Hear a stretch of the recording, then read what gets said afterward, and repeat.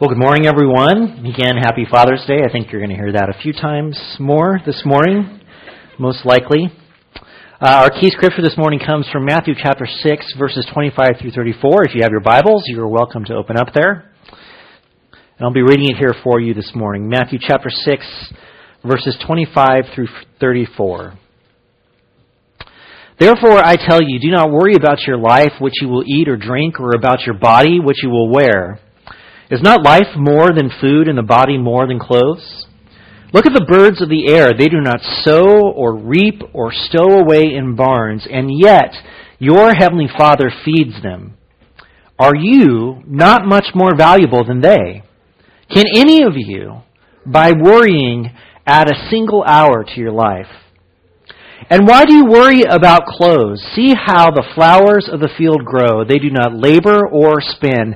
Yet I tell you that not even Solomon in all his splendor was dressed like one of these. If that is how God clothes the grass of the field, which is here today and tomorrow is thrown into the fire, will he not much more clothe you of little faith? So do not worry, saying, what shall we eat, or what shall we drink, or what shall we wear? For the pagans run after all these things, and your heavenly Father knows that you need them. But seek first His kingdom and His righteousness, and all these things will be given to you as well. Therefore, do not worry about tomorrow, for tomorrow will worry about itself. Each day has enough trouble of its own. You know, there are all kinds of dads out there. All different shapes and sizes and every level of coolitude. That is a word that I made up. You're welcome. But no matter, we dads are called upon to do very similar things. My sister and her family came into town last Sunday night, and they were here until Tuesday morning. And so we went out and did lots of things on Monday, but one of the things we did was we went to Spring Lake and went out to the inflatable water park at Spring Lake.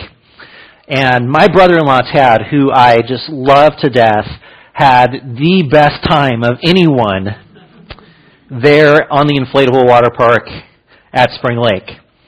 And he had his kids with him, his two kids. He had my kids following him. At one point, he stationed himself on the obstacle course, so that any child that wanted to get past him had to fight the troll in order to get past him. And at any given time while he was on this thing, he had 4 to 6 children following him, wanting to see what he was going to do next and where he was going to go. It was pretty fun to watch him. That same night, Jed came into our bedroom at about 2 o'clock in the morning, and he was in terrible pain. His stomach was hurting him really bad, and he was snuggling with his mom, and we called the doctor, and we had to take him to the emergency room at 3 o'clock in the morning. So we went to the emergency room, and we had him checked out, and they gave him some medicine, and we were all really tired, and so I laid on one of the hospital gurneys, and Jed got up on the gurney. Well, he allowed me to get on the gurney with him, I should say. And we laid there together and tried to rest and sleep in that place where we weren't really sure what was going on. Both of those things are dad things. They can be mom things too, don't get me wrong. But those were 2 dad moments on the same day that were completely opposite of one another. Right? And yet they serve some of the same functions. When I think about being a dad, I am someone who worries. Some of you know this about me. I tend to internalize all my worry. And I worry in general. I have problems with anxiety, and sometimes I have panic attacks or worry attacks where it feels like my chest is like going to cave in on itself and I can't breathe, and I don't even know oftentimes what makes that come on. But as a father, I worry about my kids. This is nothing new to me. We as parents often worry about our children. Are they happy? Are they becoming the people that we want them to be? Do they love God? Did they change their underwear today? I mean, there's so many things that we have to worry about. And sometimes when I worry about my kids or when I worry about my life in general, I'm overcome by a sense of helplessness. And my sons have started picking up on that. Because the main thing I do when I'm frustrated or feeling helpless or when I'm worrying about something is I do this. Do it with me. Come on, you all know you want to. Ready? I sigh. And they have like sigh radar, you know? I sigh and they're like, it's like, you know, when the groundhogs all look up at the same time, you know, like what's going on? What's happening here? And so they respond to that. But this sense of helplessness that I have, it doesn't keep me from worrying. You know, it doesn't help me let go of my worry and give it to God. Instead, I hold on to it all the more because I feel like I need to do something. As their dad, I need to fix it. I need to make it right. I need to have the answers. And this verse that I just read from the words of Jesus is a reassurance to me because it gives me one simple thing.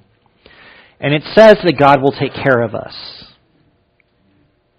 He will take care of us for a couple of reasons. Number one, and this is maybe the most important thing that we need to understand in a lot of these moments, is that God knows how to take care of us. He knows how to.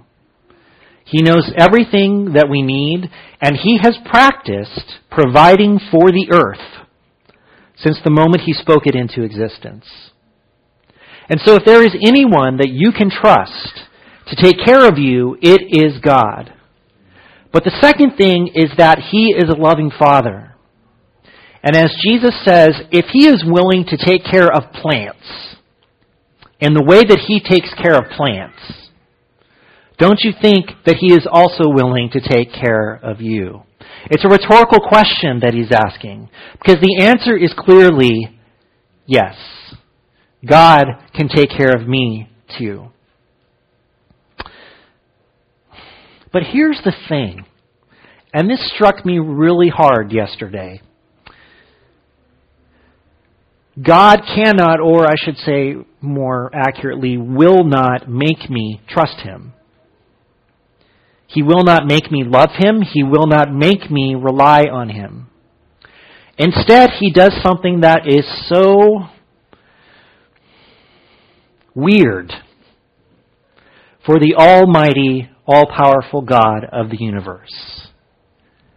He tells us, I will take care of you because I love you, and you will never have to worry with me.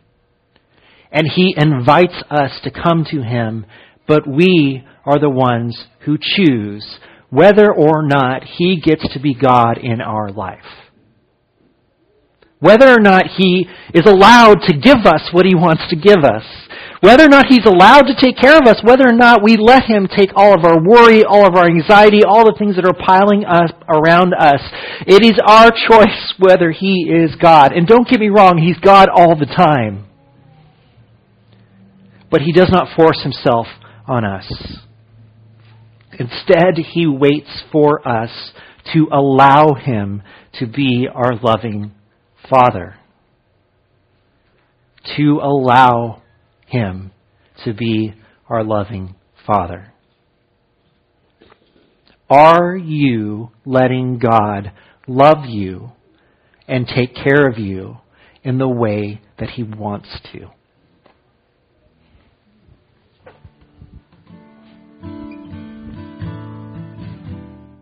As we start together this morning, let's say a quick prayer together.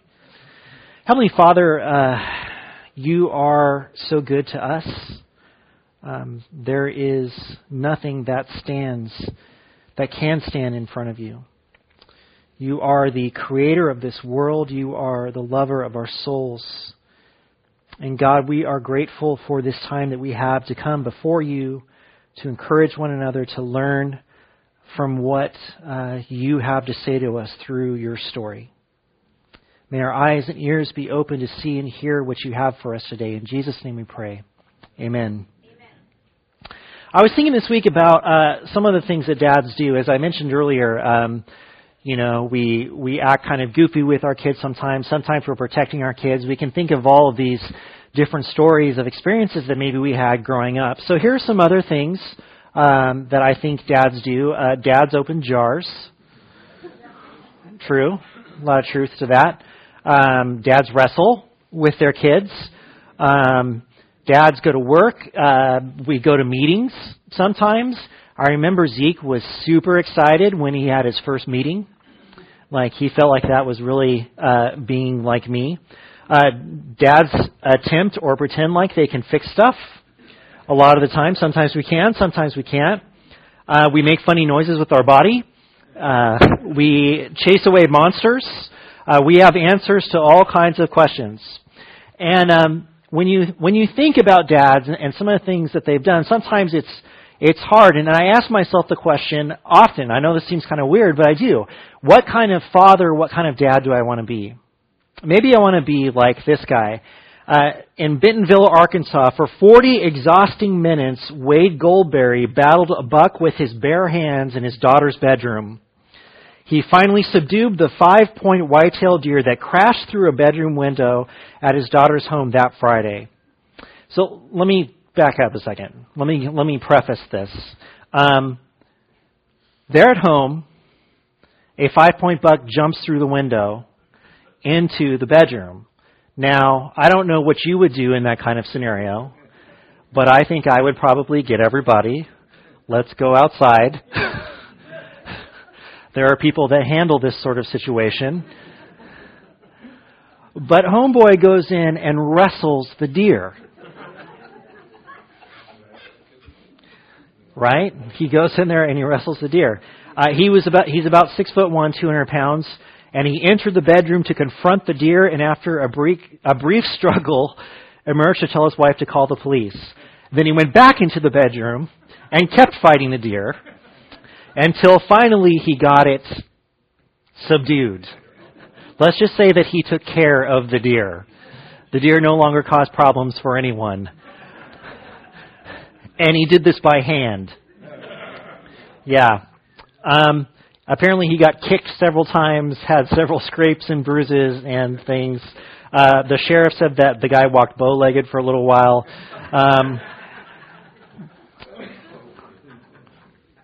But it's interesting, like, when you talk about dads, all of the multitude of images that can come to mind. Maybe you think of someone who is like super goofy and fun. Maybe you think of someone that is serious. Maybe you think of someone who can do these kinds of things like wrestle large mammals to the ground. There are all kinds of possibilities. And there are all kinds of things that fathers do for their families and for their kids. And there are also some things that fathers are known for not doing very well, whether it's true or not. Listening is one of those things. We're not always known as being good listeners. Sometimes fathers don't seem all that smart. Just ask their wives whether there are things they should have figured out and didn't. Sometimes fathers act more like their children than the mothers would like for them to. Yes, I'm turning mothers into a bad guy in all these scenarios. I apologize. Someone has to keep fathers in line. And it's not going to be the kids. But it does make me wonder, and it does make me think about what it means to be a good dad. Now, there are so many different ways you can answer that question. Well, this is what it means to be a good dad, or this is what it means to be a good dad, or that is what it means to be a good dad. And I'm really thankful that Daphne said this morning, all of us were raised by imperfect men. And my children are being raised by an imperfect man. Because that is part of it. That we are going to make mistakes and we are going to fail and mess up at different times. But I do sometimes feel pressure to be the right kind of dad. You know, you meet a dad who's super outdoorsy and you're not. And then it's like, okay, so I've got to plan a backpacking trip into the wilds of Utah. And I got to make sure that we almost die on the trip because that comes along with these kind of experiences that I need to offer for my children. Or you meet a dad who takes his kids all over the world, and it's like, well, my kids have been to Fresno, which is a culture in and of itself. It's a wonderful thing. Kent Nieburn said, "It is much easier to become a father than to be one." And there's a lot of truth to that. And so I've been looking at the story, and as you know, for those of you who have been here, and if you're new here with us, we have been looking at the Bible as a story, an overarching narrative that tells about God and His relationship with His people. And the point that we are at now in the story, I hate to tell you this because this morning is going to sound a little bit like a broken record. We have covered some of this ground before.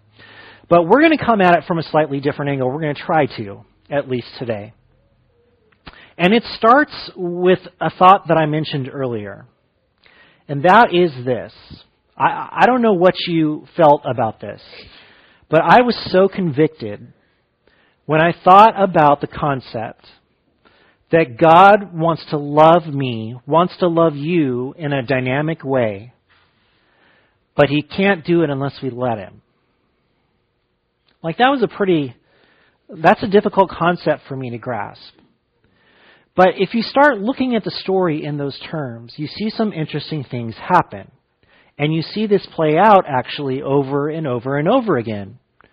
For example, when God's people choose Him to be their God, when they are serving no other gods, when they are relying on Him and trusting in Him, what happens to them? They are blessed. No one can stand against them. God pours out His blessings on them. He literally removes obstacles out of their way so that they can go to the place that He wants them to go. But the second that they choose to make something else a god instead of Him, what happens? They find themselves being influenced by all of the cultures around them. They forget about God, and they fall. They fall every single time. Because of this one simple choice, they decided to not let God be God. They decided to rely on something else. And again, don't get me wrong, God is always God. As I said last week, just because someone says that God not is, this doesn't mean that He ceases to be. Amen? God always is. But we see right now, and we have to, as much ground as we've covered in the story, that there is a condition on God being God in our lives. We have to choose Him. We have to put ourselves aside. We have to allow Him to speak into our lives because God is always speaking. God is always doing. God is always moving. God is always acting. Wayne already raised the question this morning. We want to be a father like God is a father. And yet we see God being a father in the most difficult of circumstances, don't we? At what point in the story has it been easy for God to be a father to His people? Nothing's jumping to mind. I mean, there are good moments, yes? And there are moments where, like when David goes out to meet Goliath, and he stands up for God in this passionate and just full of faith way that he does, and he calls out the giant, and who are you to speak against God? There are good moments for sure, but if you look at the relationship as a whole, as we've said a million times, it is a struggle for God to be a father to His people. And it's never God who's making it difficult. It is the people that are making it difficult over and over and over again. And we have seen people repeat the same mistakes, do the same things, make the same choices over and over and over again. And we have seen the same pattern. When God is their Father, and they allow Him to be God in their lives, they cannot be stopped. But when they make a different choice, they fall every time. Every single time. And we saw it last week. The nation of Israel, the northern kingdom, 10 of the tribes, they had a choice to serve God or to choose something else. And what did they do? They chose something else. And so God gave them up. I've used this term a lot, and so I want to clarify this term a little bit this morning. I've used this term that God gave them up or gives them up, and I want to be clear about what that means. What that means is that because his people chose something besides him, he allows for things outside to come in and hurt, destroy, take over his people. And if you remember from last week, there was a huge empire. Anyone remember? The empire of Assyria that came in and they took the nations of Israel. And if you remember, they maimed people. They led them off with rings in their noses. They humiliated everyone. They spread them out among all of the geography that they owned so that they couldn't come back together and be a people. They wiped them out. God, the Father, allowed that to happen after generations of them choosing something else. He allowed that to happen. Keep that definition in the back of your mind, okay? Because we're going to add something to it later. So, we still have Judah. And it was great last week to see the king of Judah stand up and make the right decisions, to speak up for God. And when that same nation of Assyria came and surrounded Jerusalem, what happened? God fought the battle for them and killed 185,000 of the Assyrian army while the nation of Judah was sleeping. So that when they got up the next morning, their enemy was defeated. Is there any better contrast between what it's like to live with God and without God than those two stories? I mean, it just smacks me in the face about what we are looking at here. And so, our hope is, as we move through the story, that Judah is going to continue making good choices. And what is the good choice? We are going to let God be God. We are going to follow Him. We are going to ignore all other gods. We are going to stick with God. And as long as they stick with God, they will succeed. And that's going to happen, right?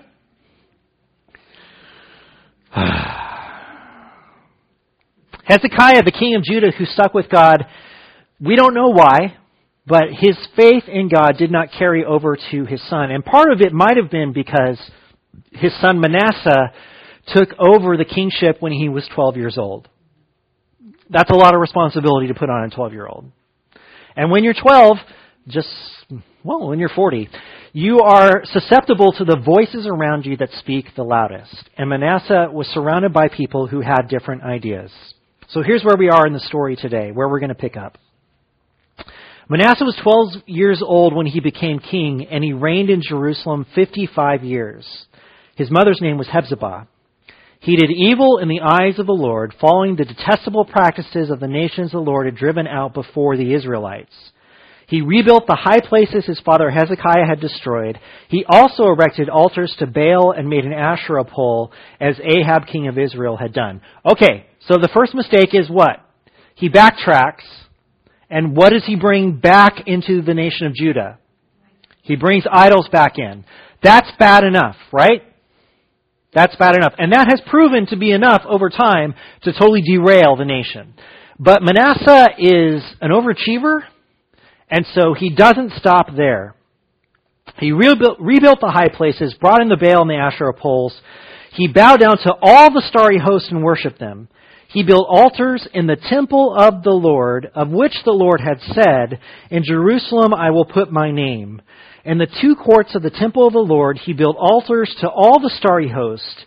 He sacrificed his own son in the fire, practiced divination, sought omens, and consulted mediums and spiritists. He did much evil in the eyes of the Lord, arousing his anger. Do you think? Listen to what he did. He not only restored these altars, where did he put them? In the temple, in the house of God, in the one place that God said, "This is my home, this is where you will find me. My feet will rest here as I am in the rest of the earth." He put the stuff there. And then what does he do? He worships the starry host and goes so far as to sacrifice his own child to the starry hosts.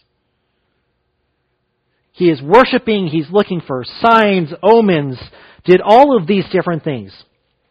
He took the carved Asherah pole he had made and put it in the temple of which the Lord had said to David and to his son Solomon, "In this temple and in Jerusalem, which I have chosen out of all the tribes of Israel, I will put my name forever. I will not again make the feet of the Israelites wander from the land I gave their ancestors. If only they will be careful to do everything I commanded them and will keep the whole law that my servant Moses gave them." But the people did not listen. Manasseh led them astray, so that they did, get this, more evil than the nations the Lord had destroyed before the Israelites. So, if you remember from the story, when the Israelites come and they reach the promised land, what's the problem? There's already people there, right? The Canaanites are already there. And who do they worship? The Baals and the Asherahs and all these different things. And so God drives them out. The people go in, they take the land, these people are driven out or destroyed. But listen to what this reflection is about them at this point in the story. They, at this point in the story, God's people, are worse than the people they drove out when they came in. That is pretty far from God. Which makes me think we have to rethink a little bit how we are seeing the relationship between God and His people. We have to rethink it a little bit. Because one of the things I think we fail to consider is how much distance the people are putting between themselves and God.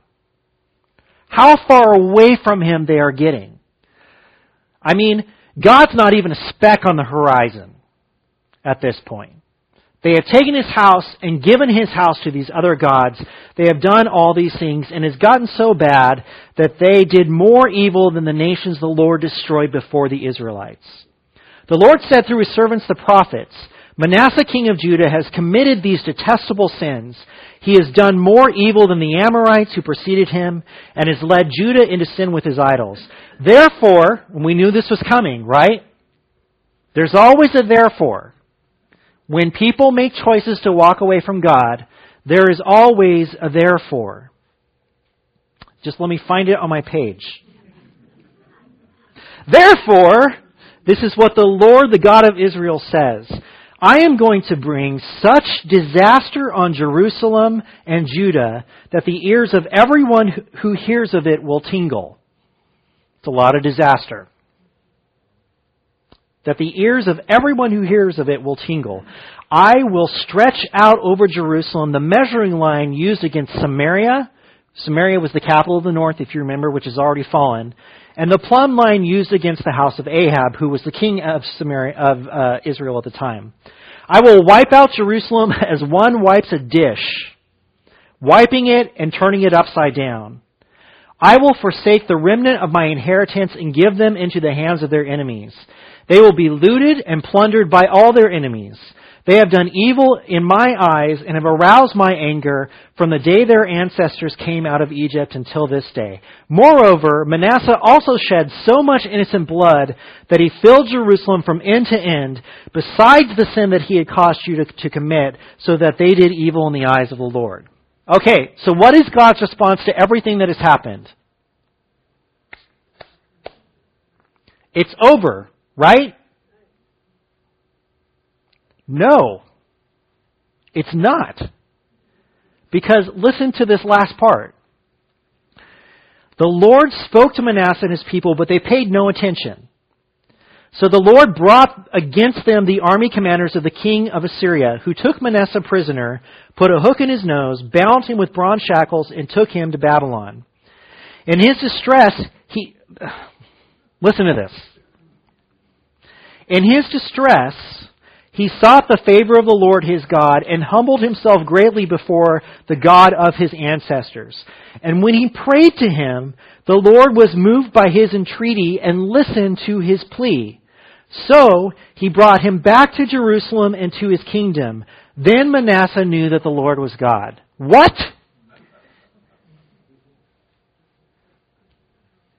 What just happened? Manasseh did more evil than anyone. He led the nation of Judah into this place, so God gives them up And Assyria comes in and leads off. Now this is important because we're going to see a progression here. He leads off Manasseh, but he doesn't destroy Jerusalem. Okay? Doesn't destroy Jerusalem. But he leads off Manasseh. Manasseh finds himself in trouble and realizes what he's done. And what's the first thing he does? God, where are you? Deliver me. And what does God do? He delivers him. He delivers him. Keep that thought in the back of your mind. But there's something I want you to know. Things have changed. Things have changed. Because Manasseh is not really king of Judah anymore. I mean, he is. But who is really in charge now? The king of Babylon. Right? That is the person who is now in charge. It's a crazy story when you look at that. God did everything, but here's what we see, okay? God reaches out to them. He reached out to the prophets. We're talking now about the end of the life of Isaiah. Some history books say that Manasseh killed Isaiah, that he put him to death. But we have more prophets that are coming. We have Jeremiah, we have Ezekiel in particular during these times. And so God keeps trying to reach out to them, and they don't listen. God gives them up. He lets them go into captivity. He lets the king of Assyria come in and take Manasseh captive. And when everything fell apart, Manasseh prayed to God, and God sent him back to Jerusalem. The people of Judah, they were humbled, but they were not defeated. Now, let's just say that you go off on your own way and you fail miserably. And you realize that you failed miserably. And you call out for help and help comes. And help restores you and brings you back. In theory, how long does that experience stick with you? I mean, we're talking like severe circumstances. Being let off by the nose. Right? This should stick with you. And you would think, if this happened to my grandfather, let's just say, that he was led off into captivity and was restored once again, that story would still be told. And I would tell it to my children, who would tell it to their children, because it would be something you don't ever forget. And it is something that forms, but there's something else that we know about this, right? What it meant to my grandfather and to his children, when it comes to me, does it mean as much? Well, it's still pretty cool, right? But it doesn't mean quite as much as it did to those that came before me, and to my children doesn't mean as much as it did. It starts to lose its potency after a while, right? And we've seen this. We've seen a couple of generations go by and things are forgotten. And unfortunately, the people of Judah didn't learn their lesson from this. I mean, God spared them, but they did not learn their lesson. That could be the title of the story. They did not learn their lesson. There were some ups and downs. About 30 years and 3 kings later, a man named Jehoiakim took the throne. Jehoiakim was 25 years old when he became king, and he reigned in Jerusalem 11 years. And he did evil in the eyes of the Lord, just as his predecessors had done. During Jehoiakim's reign, Nebuchadnezzar, maybe you've heard of Nebuchadnezzar, king of Babylon, invaded the land. And Jehoiakim became his vassal for 3 years. In other words, he was still king, but he serves the king of Babylon. The Lord sent Babylon, Aramean, Moabite, and Ammonite raiders against him to destroy Judah in accordance with the word of the Lord proclaimed by his servants the prophets. Jehoiakim rested with his ancestors, and Jehoiachin, his son, succeeded him as king. Jehoiachin was 18 years old when he became king, and he reigned in Jerusalem for 3 months.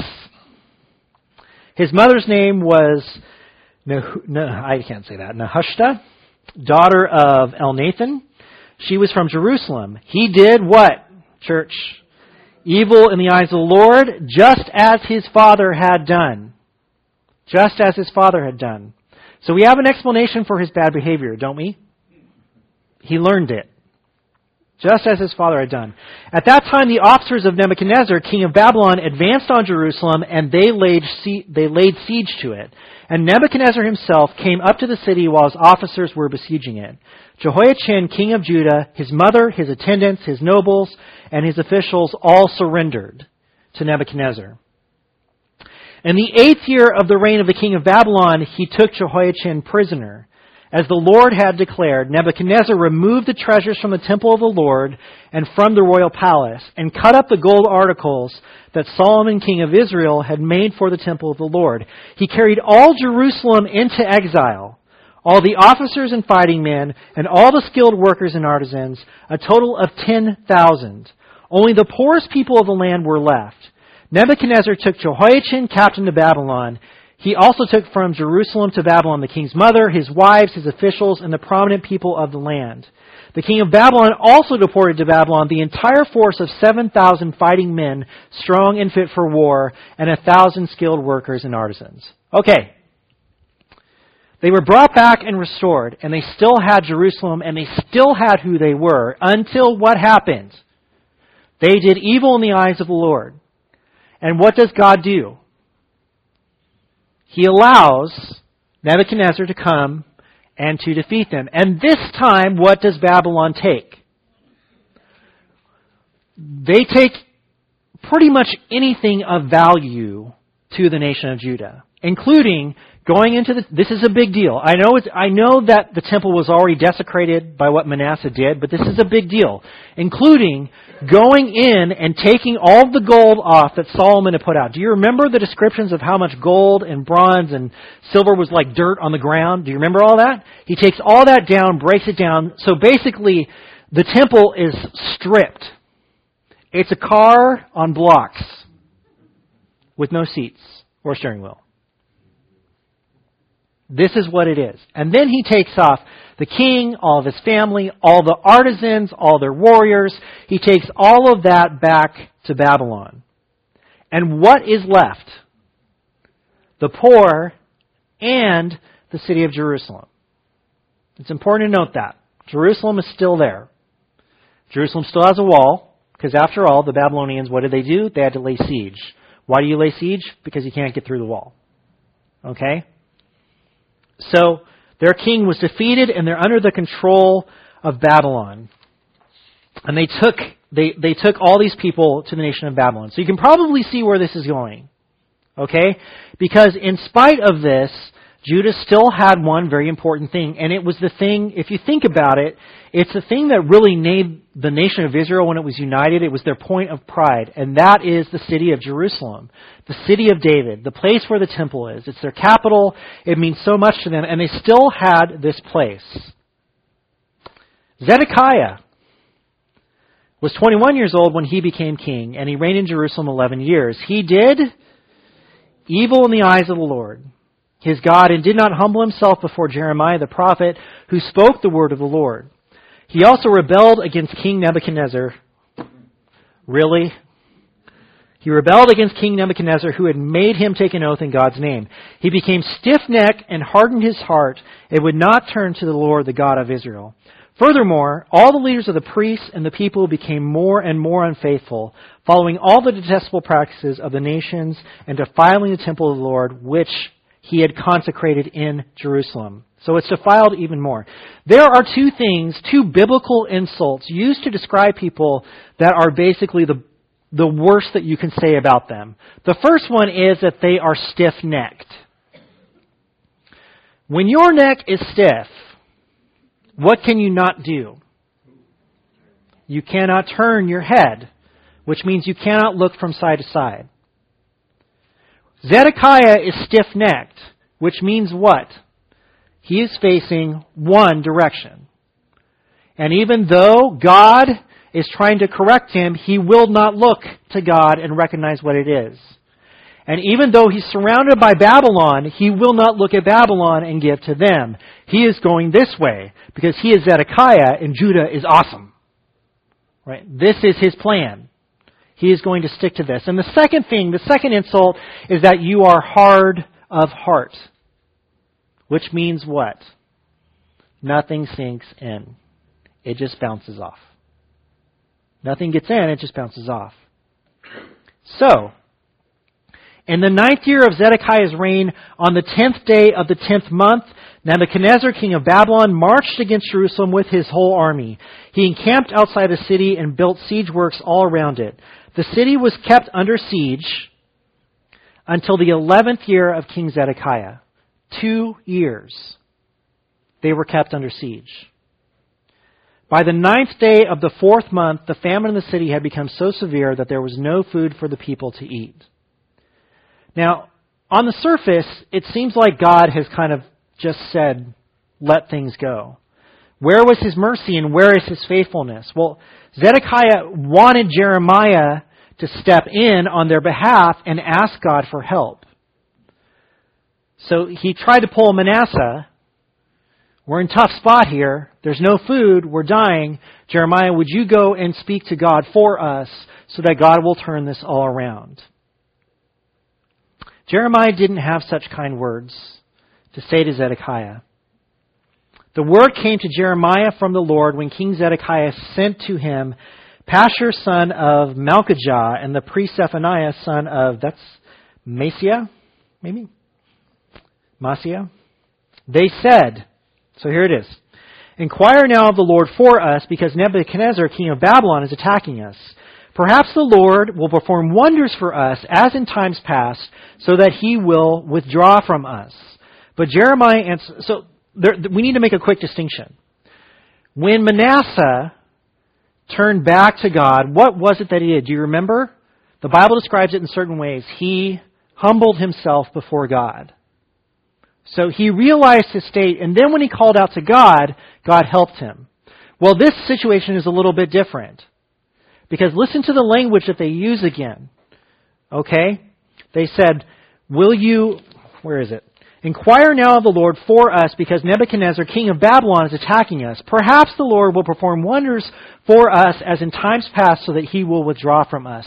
They are not humbling themselves before God. What are they doing? They're asking if God will fix it for them. But there is no repentance. There is no changing of heart. Because we already know Zedekiah is stiff-necked and hard-hearted. So none of that is present. But Jeremiah answered them, tell Zedekiah, this is what the Lord, the God of Israel, says. I am about to turn against you the weapons of war that are in your hands, which you are using to fight the king of Babylon and the Babylonians who are outside the wall besieging you. And I will gather them inside this city. I myself will fight against you with an outstretched hand and a mighty arm in furious anger and in great wrath. I will strike down those who live in this city, both man and beast, and they will die of a terrible plague. After that, declares the Lord, I will give Zedekiah, king of Judah, his officials, and the people in this city who survived the plague, sword and famine, into the hands of Nebuchadnezzar, king of Babylon, and to their enemies who want to kill them. He will put them to the sword. He will show them no mercy or pity or compassion. God's not playing anymore. Furthermore, there's a furthermore. Tell the people, this is what the Lord says. See, I am setting before you the way of life and the way of death.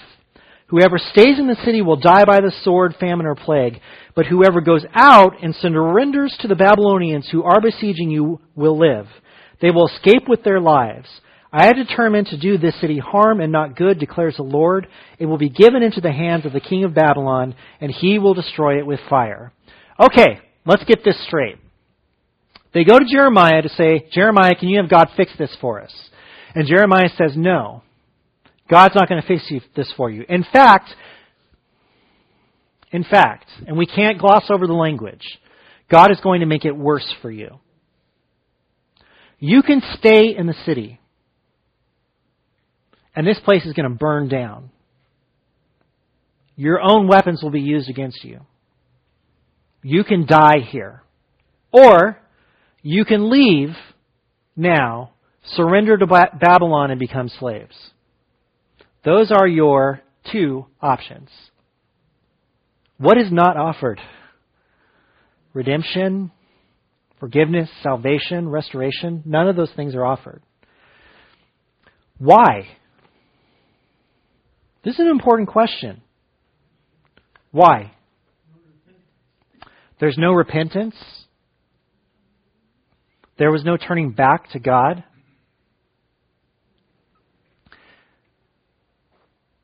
There was no allowing God to be God. Instead, they were trying to use Him for their own benefit, without really letting Him be God again. God is not that dumb. He's not dumb at all. But as much as He loves His people, He's not going to be fooled by this. And so He says, no. Given who you are, what you've done, your attitude, your relationship with me, you have two choices. Stay here and die, or leave and become slaves. How do you feel about that? Just curious. It feels harsh. Then the city wall was broken through, and the whole army fled at night through the gate between the two inner walls near the king's garden, though the Babylonians were surrounding the city. They fled toward Arabah, but the Babylonian army pursued the king and overtook him in the plains of Jericho. Interesting, isn't that? All his soldiers were separated from him and scattered, and he was captured. He was taken to the king of Babylon at Riblah, where sentence was pronounced on him. They killed the sons of Zedekiah before his eyes. They put out his eyes, bound him with bronze shackles, and took him to Babylon. We talked about how cruel Assyria was last week. Think about this. What was the last thing Zedekiah saw? His children dying. Nebuzaradan, commander of the imperial guard, an official of the king of Babylon, came to Jerusalem. He set fire to the temple of the Lord, the royal palace, and all the houses of Jerusalem. Every important building he burned down. The whole Babylonian army, under the commander of the imperial guard, broke down the walls around Jerusalem. Nebuzaradan, the commander of the guard, carried into exile the people who remained in the city, along with the rest of the populace and those who had deserted to the king of Babylon. But the commander left behind some of the poorest people of the land to work the vineyards and the fields. Okay.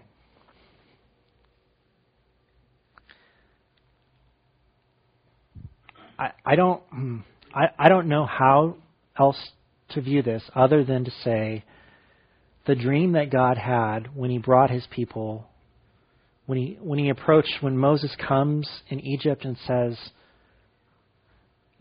set my people free, I'm going to take you to a land that will be yours. When He says all these things, it's all gone. Church, it's all gone. And it's gone because the people would not let God be God. They had a choice over and over again. They could have chosen Him. But they didn't. And because they didn't, God gave them up to their enemies.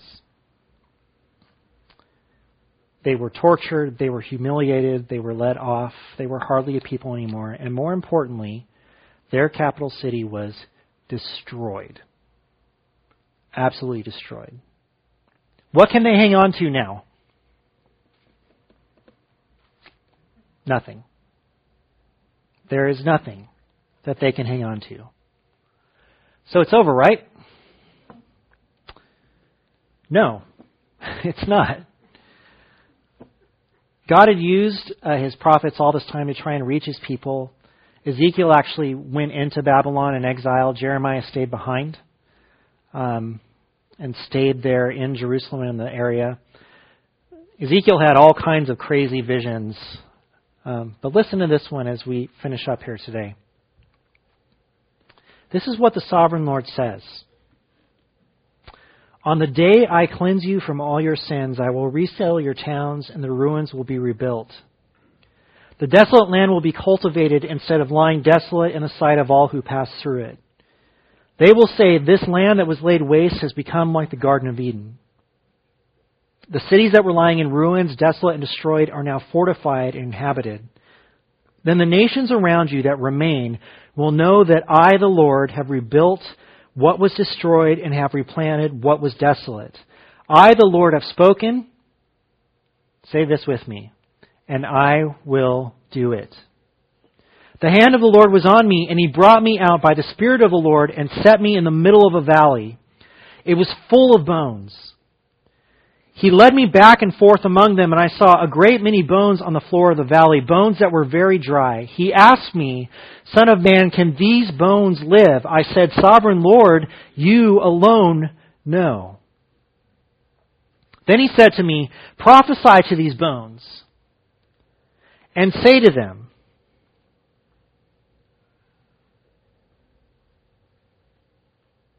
Dry bones, hear the word of the Lord. This is what the Sovereign Lord says to these bones. I will make breath enter you, and you will come to life.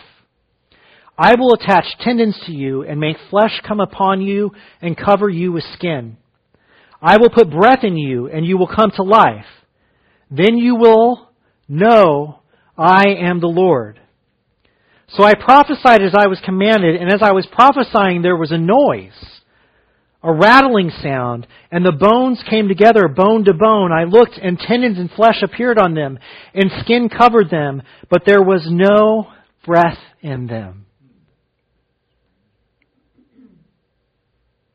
Then He said to me, Prophesy to the breath, prophesy, Son of man, and say to it, This is what the Sovereign Lord says. Come breathe from the four winds and breathe into these slain that they might live. So I prophesied as He commanded me, and breath entered them. They came to life and stood up on their feet, a vast army. Then He said to me, Son of man, these bones are the people of Israel. They say, Our bones are dried up, and our hope is gone. We are cut off. Therefore, prophesy and say to them, This is what the Sovereign Lord says. My people, I am going to open your graves and bring you up from them. I will bring you back to the land of Israel. Then you, my people, will know what? I am the Lord. When I open your graves and bring you up from them, I will put my Spirit in you, and you will live, and I will settle you in your own land. Then you will know that I, the Lord, have spoken, and I have done it, declares the Lord. I don't know if you are as astounded by this as I am. The people by all rights are gone, dead. The flesh has been picked off of them. The bones are dry and useless. And God says what? I will change everything. To where these dry bones will live, to where this desolate place will be like the Garden of Eden, to where He will breathe His life back into them, and everything will be made new once more.